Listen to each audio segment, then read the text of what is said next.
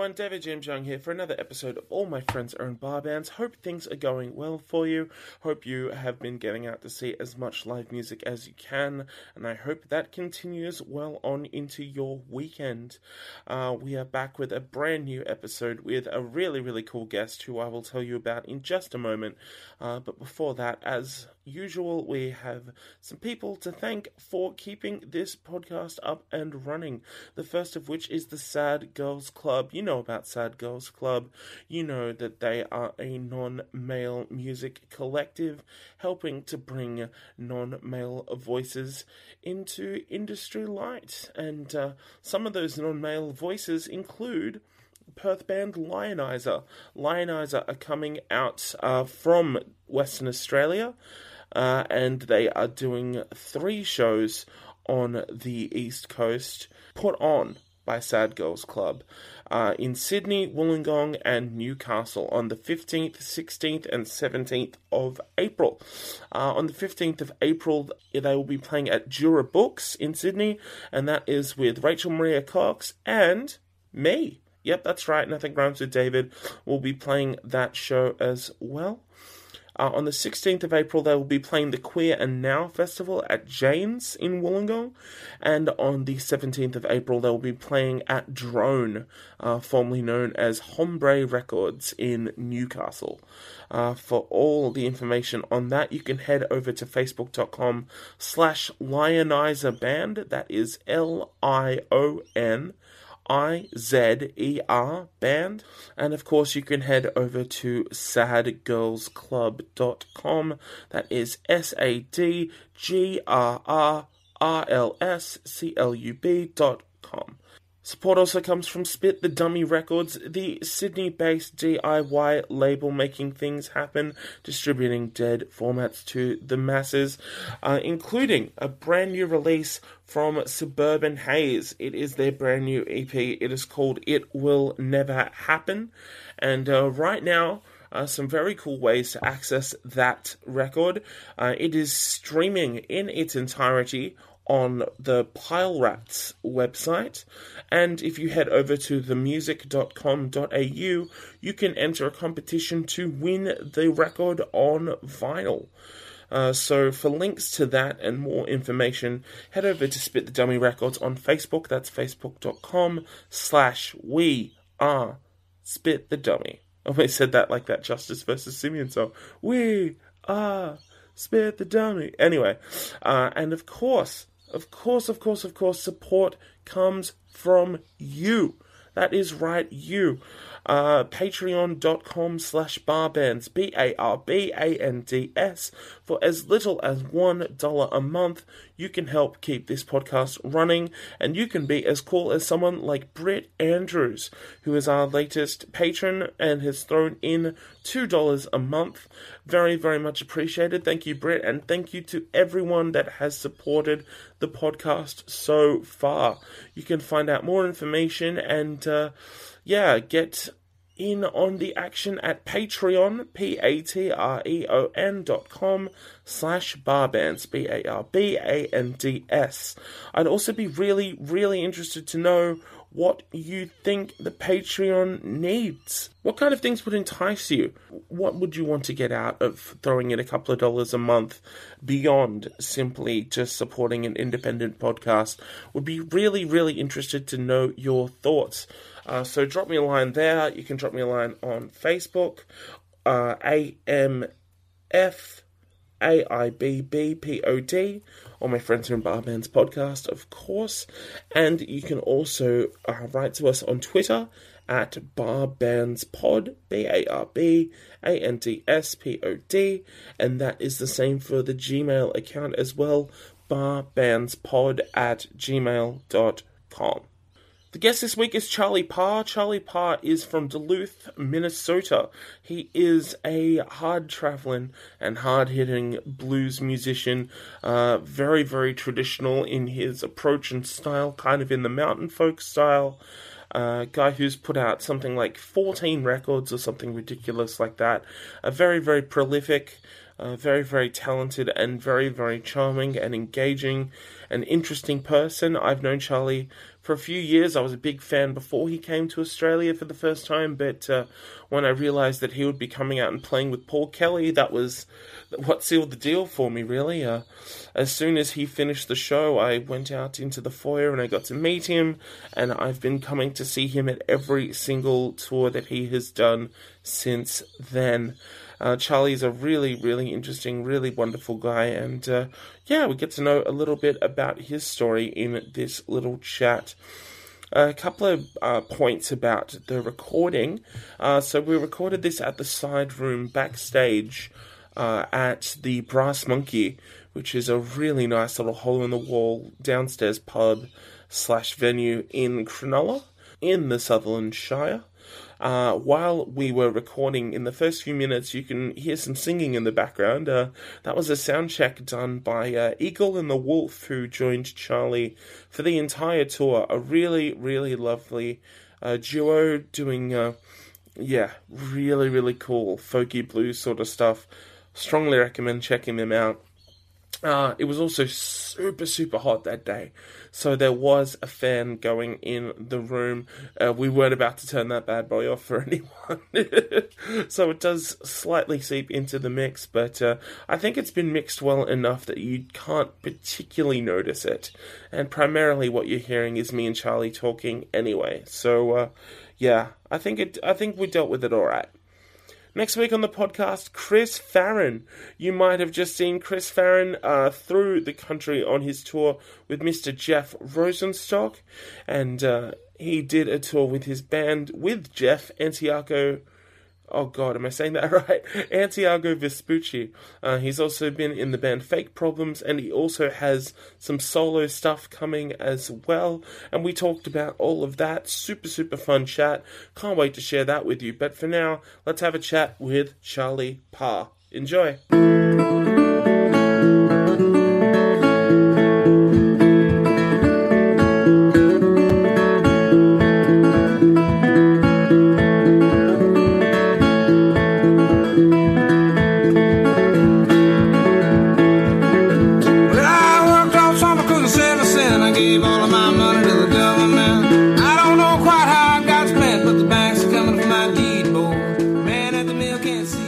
Hi everyone, I'm David James Young, and all my friends are in bar bands. Today, I would like to introduce you to my friend Charlie Parr.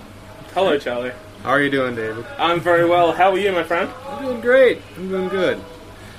So Charlie's here with me at the backstage at the Brass Monkey in Cronulla, where you've played quite a few times, I think. This might be the third time I think I've seen you here. Yeah, I think I've played here every time I've been in Australia now. Yeah. Which I think that's 6 times. Yeah. I actually remember last time quite vividly because some guy who'd maybe been at the bar a little bit too long here was so inspired by your music that he decided to pull out a harmonica and start jamming with you, apropos of nothing. Yeah. Well, and you were like, no, I'm probably not keen for that, I don't think. Which has to be one of the weirdest things I think I've ever seen happen at a show, and to think it happened at a tiny little blues show of all things. Yeah, it happens more often in my world than I care to admit, but yeah, it's nice that when people get inspired and they feel like they're, part of the show, part of the deal. I mean, sometimes back in the States, people will dance and sing along, and it's all good. Yeah. Now, we met for the very first time about 6 years ago, maybe 7 years ago, I think. So this was the very first time that you came out here, which I'm 90% sure it was the first time you came out here. So you were doing a run of dates with Paul Kelly. Yeah, that was my first tour here. Yeah, which is about as great an introduction as you can get to Australia, being asked to play a bunch of theatres with our most celebrated songwriter. That was amazing. Yeah. How did you hook up with Paul? Like, was it just like, was he touring through the States, or did he reach out to you, or what happened there? No, I was lucky. I had a really good, at the time I had a really good manager here in Australia, and she happened to be, friends with Paul and had given him a CD and he liked it, and he invited me on board. And yeah, it was dumb luck. Yeah, it was. So and it was great. I mean, I remember that tour as just being one of the best experiences. The whole the band, the crew, they all just kind of took me as one of their own, and we all went everywhere together. So that's wonderful, man. So I do this with them, I guess. I want to kind of trace back your initial interest in music and kind of where it transitioned from the point of, like maybe hearing stuff on the radio or whatever and, responding to liking music to kind of wanting to start playing yourself. Yeah. So tell us a little bit about kind of your upbringing, how music kind of factored into that. Was it a big part of your family life and stuff like that? Absolutely. In my house, there wasn't a lot of TV going on. There was a lot of music going on. There's like one big record player in the living room. Right. And a big stack of records. And it was a weird record collection, but in there was like old blues and old folk and real old country western music. So I got exposed to Lightnin' Hopkins, Mance Lipscomb, Leadbelly, Woody Guthrie, Jimmy Rogers, the Carter Family, Johnny Cash, Johnny Horton, just all these amazing characters. And then in the back of the house where my sister lived, I could go from the front of the house, be listening to Woody Guthrie, and go to the back of the house, and suddenly there's the Grateful Dead and Captain Beefheart, J.J. Cale, and stuff like that going on. Yeah. In the same house at the same time, and so I just got exposed to a lot of what I still love. I still listen to that music all the time. Yeah. And I started playing guitar when I was about 7.5, or trying to play guitar. I didn't take any lessons, but that was the point when I started just trying to pick stuff out. My guitar guys, were specifically Mance Lipscomb and Mississippi John Hurt and Lightnin' Hopkins. Yeah. Those guys, and that's what I listened to all the time. When I got to be a teenager, I kind of dabbled in other music a little bit. I listened to The Clash, and I listened to the Minutemen and Husker Du and the Replacements and stuff like that. But and I still do. It's like, it's not to sound too hippy dippy about the whole thing, but it was like a big musical love fest for me. Of course, there wasn't much that I was willing to say I wouldn't at least listen to, and it's kind of still that way. I still have tastes that run from Leadbelly all the way to Black Sabbath and back. It's all good music to me, and I love it all. I think that's important as well, because I guess with a lot of kind of blues players, a lot of them are so set in their ways of only listening to that kind of era of music, like the super early shit too, like the stuff you can only play on like gramophones and wax and shit. Well, and I appreciate that kind of stuff. And I've had periods where I've listened to a lot of that stuff, and I've tried to play it. But the best lesson that I think I ever got, as far as guitar technique, was when I finally got to meet Spider John Kerner at one point, and he's been a hero of mine for a long time. I know him now. We've done shows together, and he's an old man, but he's doing really well. And he didn't even say this. This was just something he demonstrated to me with his music. Right. He is a living embodiment of the folk process. He takes it in and churns it out, and it's Spider John when he churns it out. He doesn't replicate anything. He's a cipher. He does his thing. And I was so inspired by that idea that I can take all this in. I mean, I feel at times that I've been inspired by Charlie Patton and Booker White, but also by Captain Beefheart, and John Fahey, in equal measure, So I think that was a really valuable thing for me. Yeah, sure. Were you always like a solo performer? Did you like have bands through school or stuff like that? Or? I always played by myself. Right. It's just like, this was always the kind of music that I was trying to play. Yeah. Was always the kind of music that solo artists were playing, And so I never really thought about band stuff. Recently I've played with more kind of other people in an ensemble kind of setting, string band stuff. The last record has like a drummer and a bass player on it, but not in a lot of quantity, So, I kind of dabble in it, but my default is just do my thing by myself, because that's what I enjoy the most. So when did you start playing? Like, do you remember the first time that you played live? Well, it was in the 80s, and I would occasionally, I played mostly by myself, so I didn't really ever think about, playing anywhere, And this band that I knew, they asked me to come down and play like the break set. They were going to do an extended break, and I would play it there. Right. And that was the first time I played in front of people. And it was, it was kind of the usual thing. You get some people are like, wow, that's different and cool. And not many people in my little town were playing resonator guitars at the time. And that's what I've kind of always played. Yeah. But, and at the time I wasn't taken with it. I thought, I could do this at home and hear myself better, so why bother? Yeah, yeah. But occasionally I'd do that. And then in the 90s, when I was living in the cities, I started playing out a lot more because I was living on the West Bank. And the West Bank in Minneapolis was kind of the area where all these folkies congregated, Spider John and Dave Ray, and a lot of guys that I felt like, well, maybe I could try this once in a while. So I started playing, about every week at the Viking Bar, and just almost still just kind of for myself and for the community of it, not for an audience so much as for myself and the other musicians who were around. That I finally felt like I was part of a community, of like-minded people who played old goofy folk songs. Yeah. So you were raised in Duluth? I was raised in Austin, Minnesota. Yeah, right. Which is 4 hours south of Duluth at the southern edge of Minnesota. Okay. I can't imagine there would have been much of a music scene growing up there, or... No, it's a small town. It's all kind of centered around the packing house. And so there ends up being a pretty vibrant music scene when I was young, because there's only two things to do, and that's play sports or play music. Yeah, right. And my thing isn't sports, my thing is music.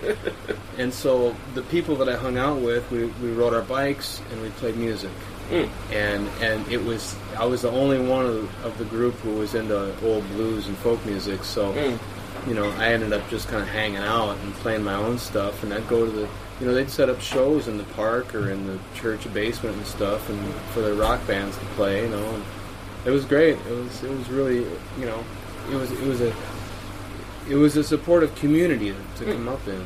And when did you move to, was it Minneapolis, did you say? I moved to Minneapolis in the 80s, early 80s. I dropped out of high school and ended up in Minneapolis, living in a big house full of people on the West Bank, and just kind of, and I was supposed to be going to school, but I'm obviously not a good student, and so I'd go down and I'd see Willie Murphy play the piano on Friday nights, and I'd see Spider John on Sunday nights at the Viking, and I'd go up to the Times Bar to see Dave Ray play on Thursday. I just had my own route, And then all the other times I'd be sitting around with my buddies playing, and I had another guy that played the same kind of guitar that I did, and we'd just sit up in my little room and play the blues all night long, and try to learn how to navigate some of these songs. And that's how it started. Yeah.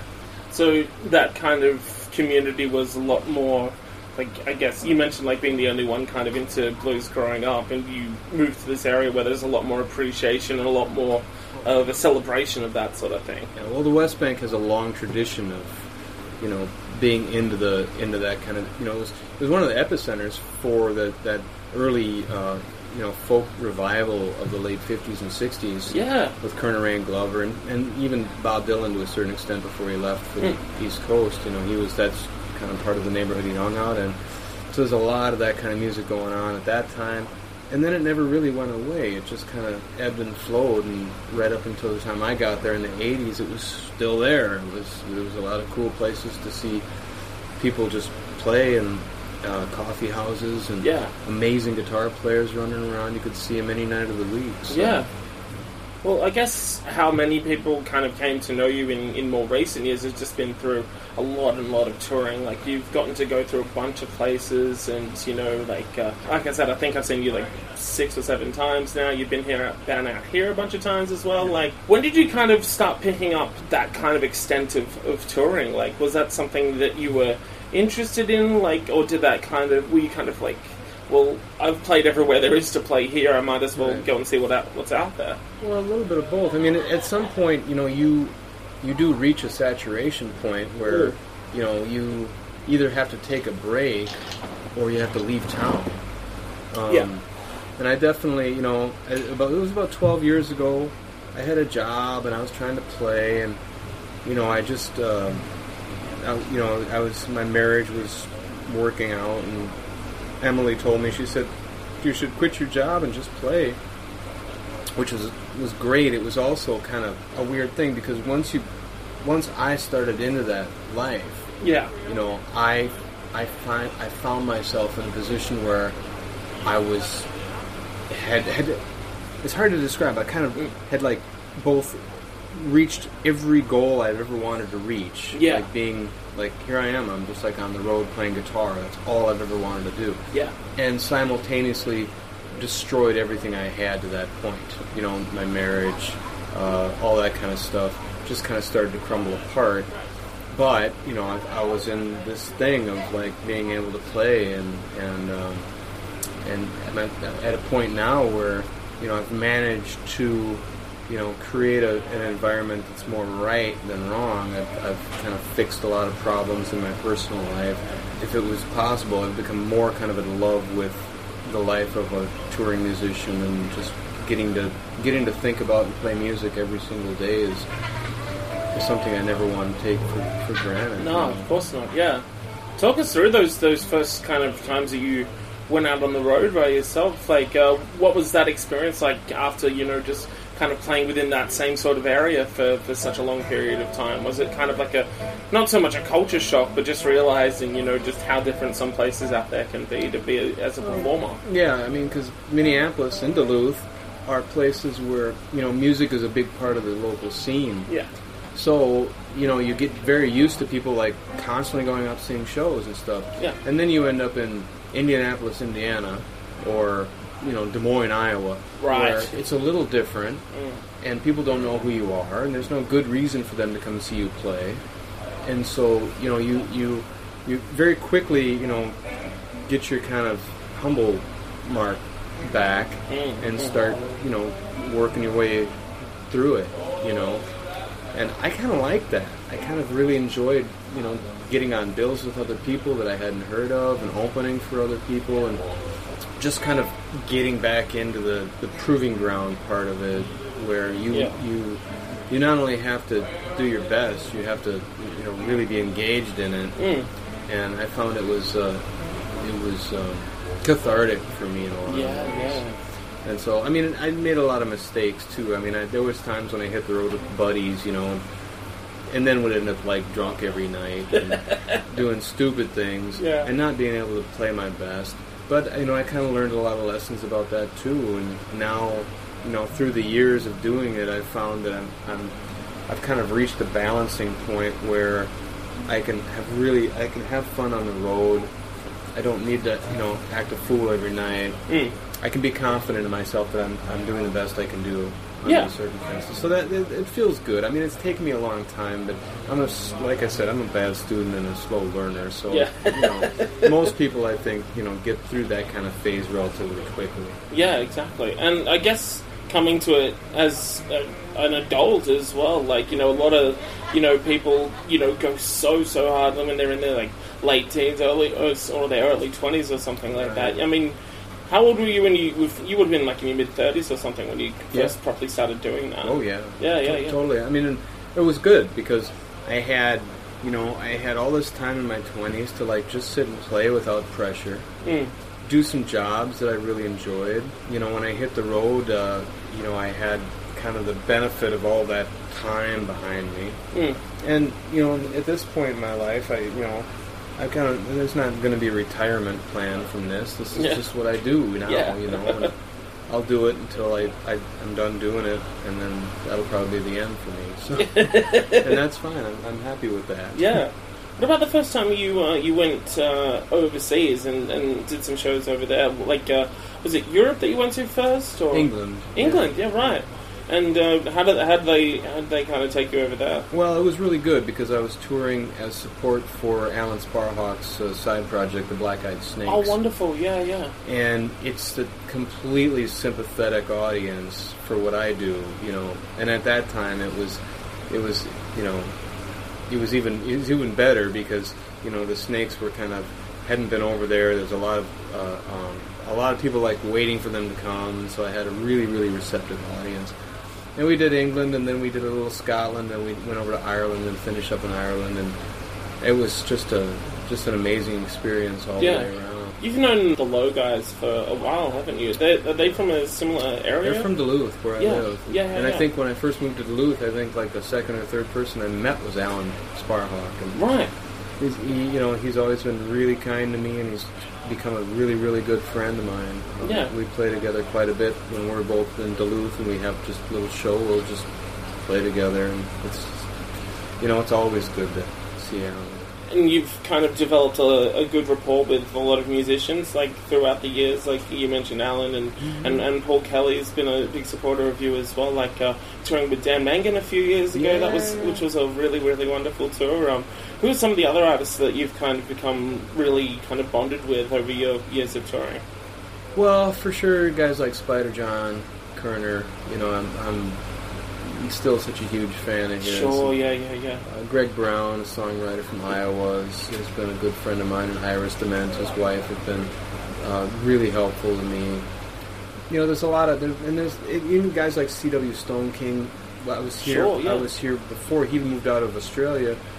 I came here, and Qantas had managed to lose my guitar, and C.W. brought a guitar down for me to borrow until I got mine back. Just really kind people. What a gentleman. And he is. And I've been really lucky because I've met almost exclusively people who are kind and supportive, and it inspires me to be the same. I've almost met nobody who hasn't been that way. So I feel like it's been a pretty positive experience all the way around, and people that I really, really admire their work, like James Yorkston comes to mind, and getting to meet him and hang out with him in England. So I've been really lucky to get to know some of these folks. A few times you've been out here, your family has come along as well, and your kids have kind of gotten to see a bit of Australia as well. Like, are they kind of at an age where they're kind of Are they interested in playing music in a similar sort of way, or do they have a kind of more of a comprehension of what it is that you do now, like, or is it just that typical kids' rebellion thing of not wanting to do anything their parents do? I mean, my son is 14 and my daughter's 9, and they both play piano. They're not really into music the way I was when I was young. Yeah. But that's fine. I definitely haven't. I feel like people when I was that age, they left me alone to do what I wanted to do, and that's kind of what I'm feeling needs to happen with them too. And we still go out on the road together every once in a while. Emily and I are the best of friends, and so we just kind of take our co-parenting kind of role very seriously. Sure. And every once in a while we get to go out together, and the kids have a good time. But they've got friends, they've got lives. And this is as much fun as it is for me. I don't think it's that much fun for other people who would be forced to come along, because what it is, it's a lot of driving, and then my payoff is getting to play the guitar. But people who are with me don't get the payoff. No. So it's like, because they've seen it 100 times. Well, it's a whole day of driving, another town that you don't get much time to be in, so you don't get to really see the sights. Maybe sometimes there's good food, like there will be tonight. Other times there's no food. So you never know what you're going to get.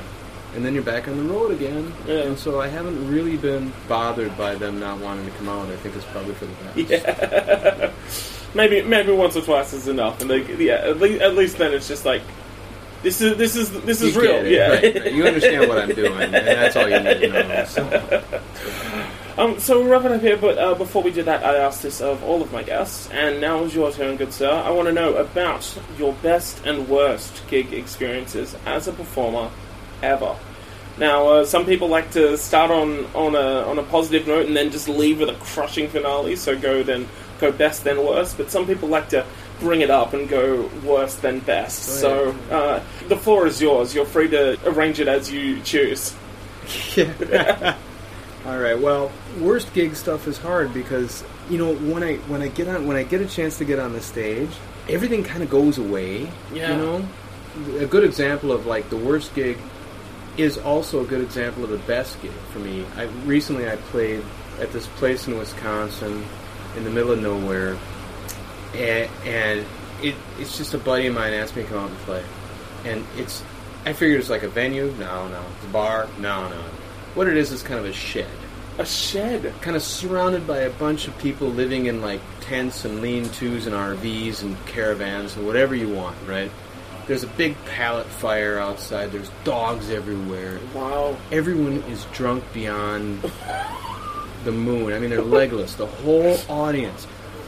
I'm there, and I'm like, this is the worst. I'm stone cold sober. And I mean, and it's just like, it's like smoky and dirty and filthy and loud. Yeah. And there's like a pickup band playing like, like Hank Williams covers when I get there. And so my buddy's there, and we get set up, and I'm on stage, and he says, hey, these guys are all here. Do you mind if if we all just kind of sit in? And I'm like, oh my God, this is the worst moment of my life. Like, because I don't know. I mean, I felt like I was a guest in someone's home. So I'm like, you know what? Yeah, I'm just gonna let it go. Mm-hmm. I'm gonna let it go and try to have fun and not worry about it. Right. So I started playing, and these guys kind of tip in with me, and they've been drinking a lot, you know. I finished the first song, and the bass player's like, he's like, what the hell was that? And I'm like, what are you talking about? He's like, well, you never changed chords, you never modulated, And I'm like, some songs never do, There's no rules here.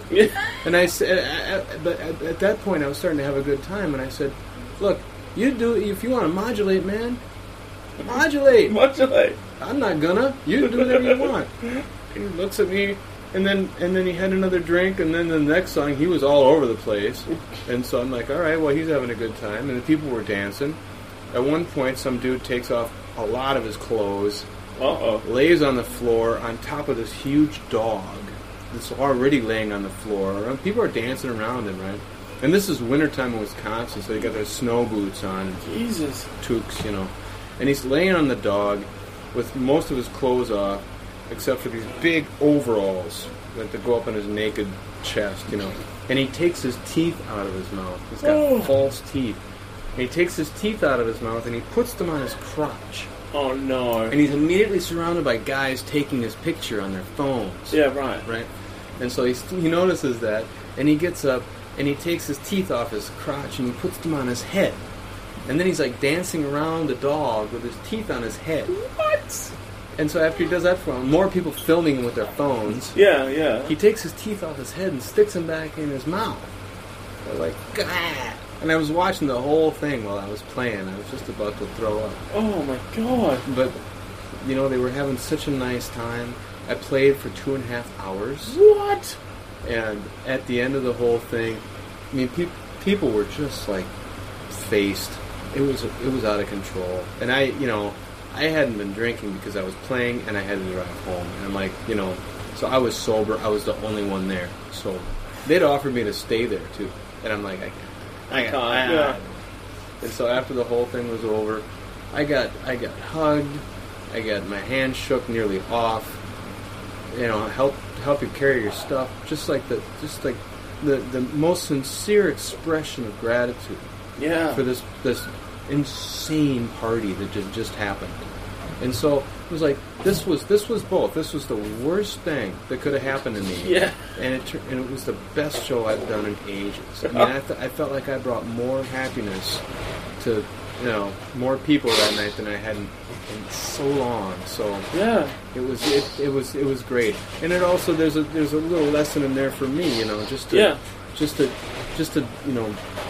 Just to drop all the seriousness for a minute and play once in a while, and everything will work out fine. That is fantastic. That is a hell of a story right there. Oh man, I don't think I've ever seen the best and the worst combined in such a beautiful way. But then again, I think that's what I love about you, Charlie. That's your ability to combine I am the best and the worst of all. Yeah, exactly. So the album is Stump Jumper, and you can pick that up with any decent records are sold. Have you got anything else on the horizon? Like, I know you were putting out like a couple of records a year for a while. Well, there's a new one. There's an EP that's done.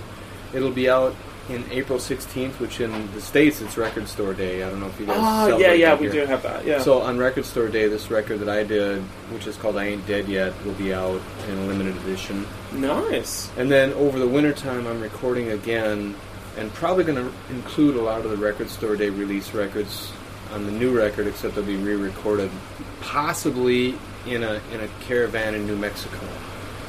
That's Just trying exciting. to work out the details on that. But Oh, that's awesome. I want to hit the road for a while, and with a few guys, just like develop a little road band, play some shows, get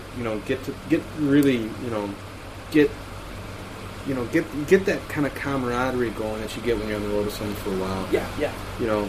End at some place like in New Mexico, in some little campground somewhere in New Mexico, and just when it feels right, just like nail these songs down live and fast, and then hit the road again. Perfect. And so on and so forth. and so on and so forth. That is perfect. Charlie, thank you so much for your time, man. I really Thanks, Dave. appreciate it. I appreciate you having me, David. Of course, man. I'm David James Young, and all my friends on Bible.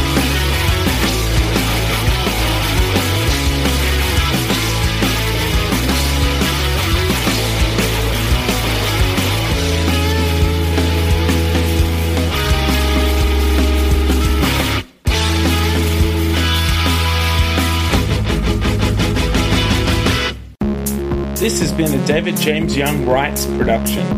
For more information, visit davidjamesyoung.com.